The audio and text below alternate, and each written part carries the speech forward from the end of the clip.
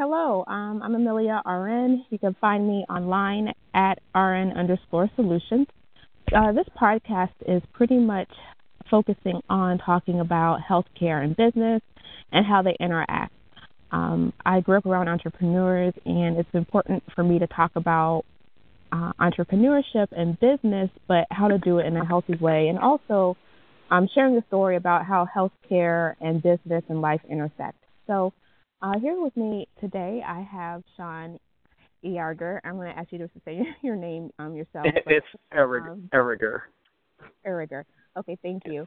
I met Sean when we worked together on the Stanford MedX University project. And Sean is doing his thing out there on social media, and I love that too, talking about social work, mental health, and he's built up quite a brand for himself, and he'll be talking more about that. But Sean, can you introduce yourself and tell us about how people can find you?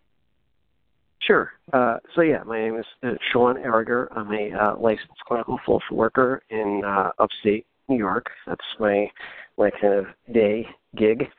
I do currently do. I've done a bunch of stuff, but I currently do case management for clinical case management for youth with a mental health diagnosis, and helping youth and families kind of navigate the system.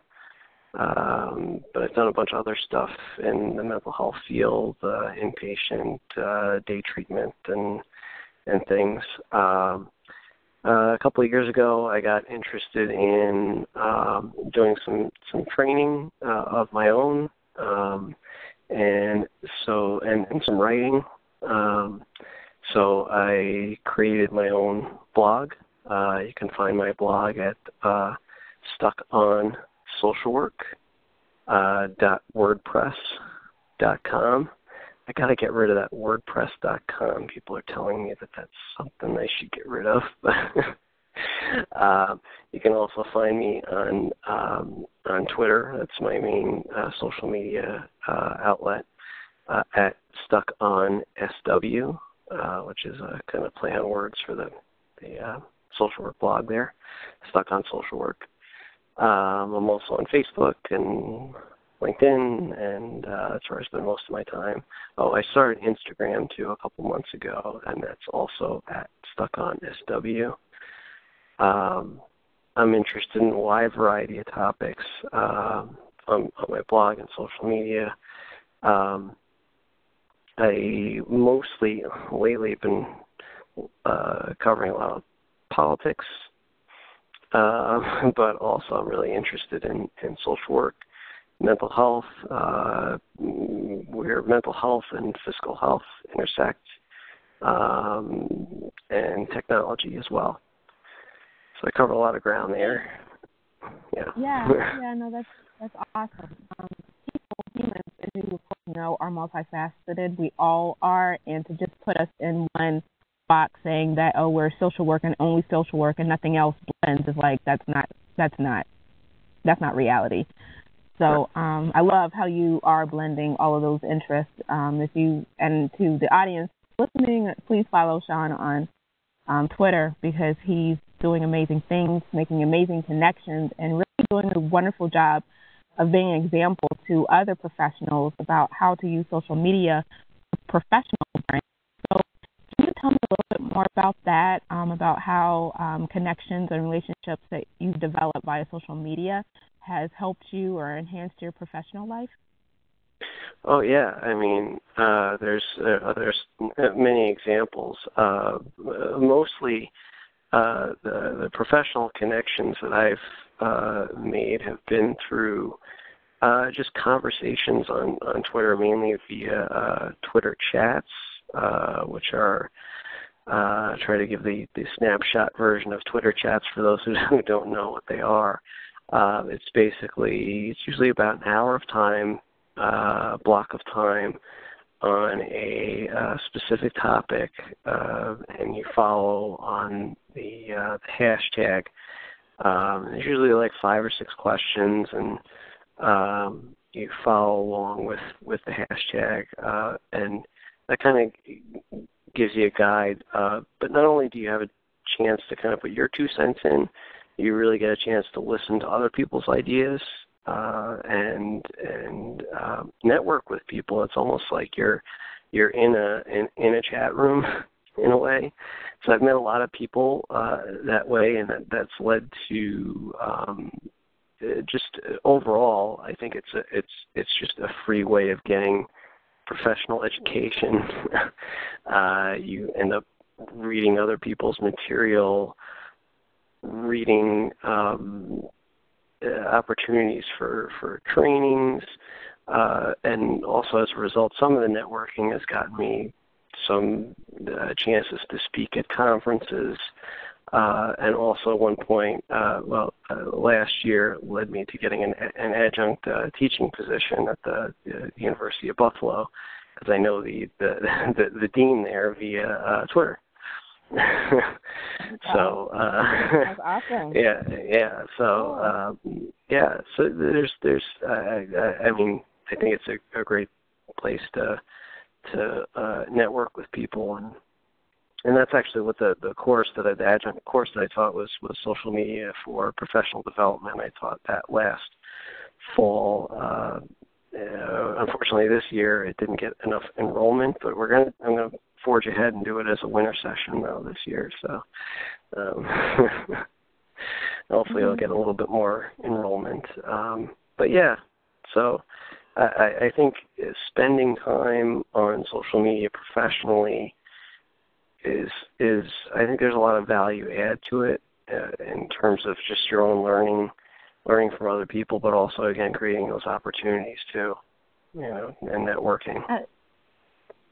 I like how you put it, creating those opportunities. One Facebook request, I was on Facebook in a group of nurses, and some in the Facebook group said that they wanted to have, or they needed authors, they needed test writers for their book. And I was in the group, I saw it, I raised my hand, I talked about my expertise, and long story short, I have a listing in a medical surgical certification book now, professional credit that I can add on my resume, and that happened via a Facebook group.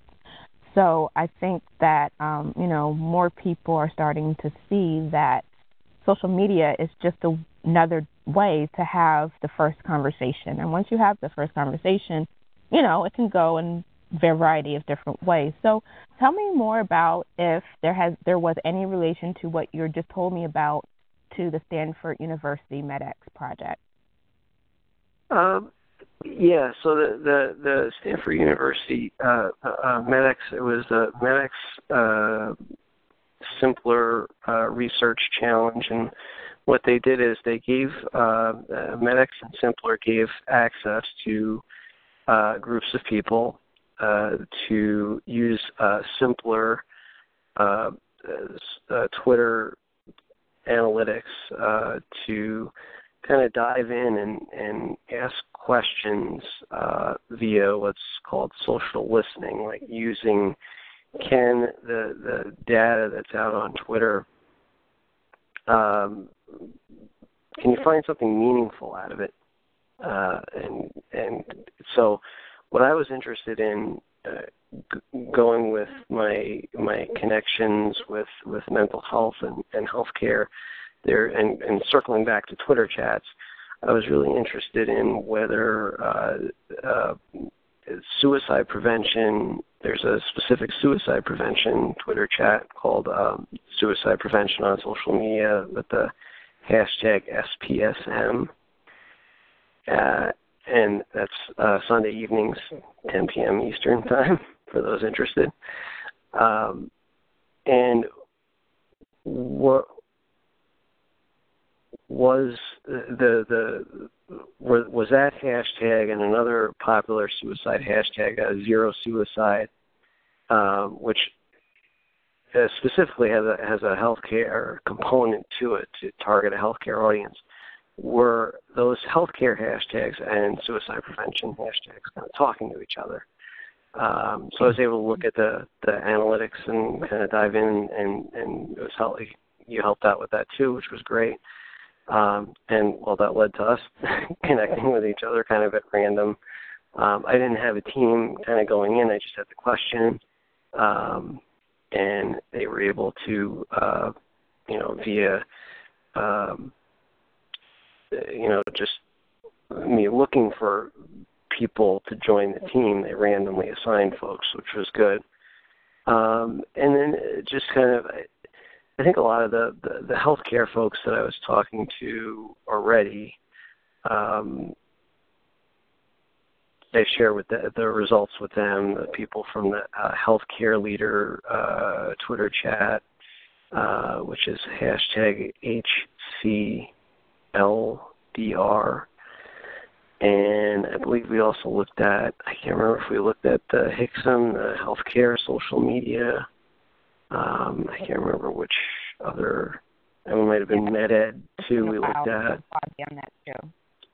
Yeah, so, but yeah, so there was already this kind of base of people that kind of went around the different communities, and I don't know if it led to any kind of direct collaboration, but that was my hope, was that by kind of asking the question and publishing the research, could we connect the communities? And it turns out there was a little bit of overlap at certain times during some of the Twitter chats when it did overlap, and also some conferences when it did overlap. There was some overlap between the two communities, which was good. So I not only wanted to put it out there, but also to try to see if we can foster more connection between suicide prevention people and healthcare people on Twitter and beyond. So yeah, I think with that project, as we were going through the numbers and looking at the connections, I remember a distinct feeling of, a little bit of disappointment in a way, because I know that there are 3 million nurses, and to the millions of nurses, how many million social workers are there in the United States? A lot. A lot, yeah. So, yeah. I'm trying to. I think I don't know what the exact. I want to say 20 million. Oh, geez, that'd be terrible if I got that wrong. But no, that's okay. But I think it's 20 million. Yeah, no, that's fine. It's safe to say between social workers and nurses, I think we all thought that there would be more conversation initiating from people who identify themselves as professionals in some way. But in any case, it did show we have work to do in facilitating conversations, if nothing else. So we got to see that on paper, because I think a lot of the numbers that spoke to it, because I think we sort of feel that way, but actually looking at the numbers and the lack of conversation, it kind of confirmed it. In an official way, now that we can measure conversation and all. Yeah, and I just think that's fascinating too. That whole social listening piece is fascinating. So yeah. Agree. All right. Well, that's pretty much it. Thank you so much for sharing with me about the work that you have been doing in terms of using social media for professional development, how that actually led to a position. Oh my gosh! And we'll be listening to hear more about how that transpires. And also, now that you told me about that, I'm going to be having to ask you a question, because that's something I have been interested in encouraging nurses to talk about or think about social media for professional development. And I knew that you had a new adjunct role, faculty role, but I can't remember if I fully understood what it is that you did and how you got that. So we're going to be talking again, okay? Okay. All right. Sounds good. Thank you so much, John. All right. You're very welcome.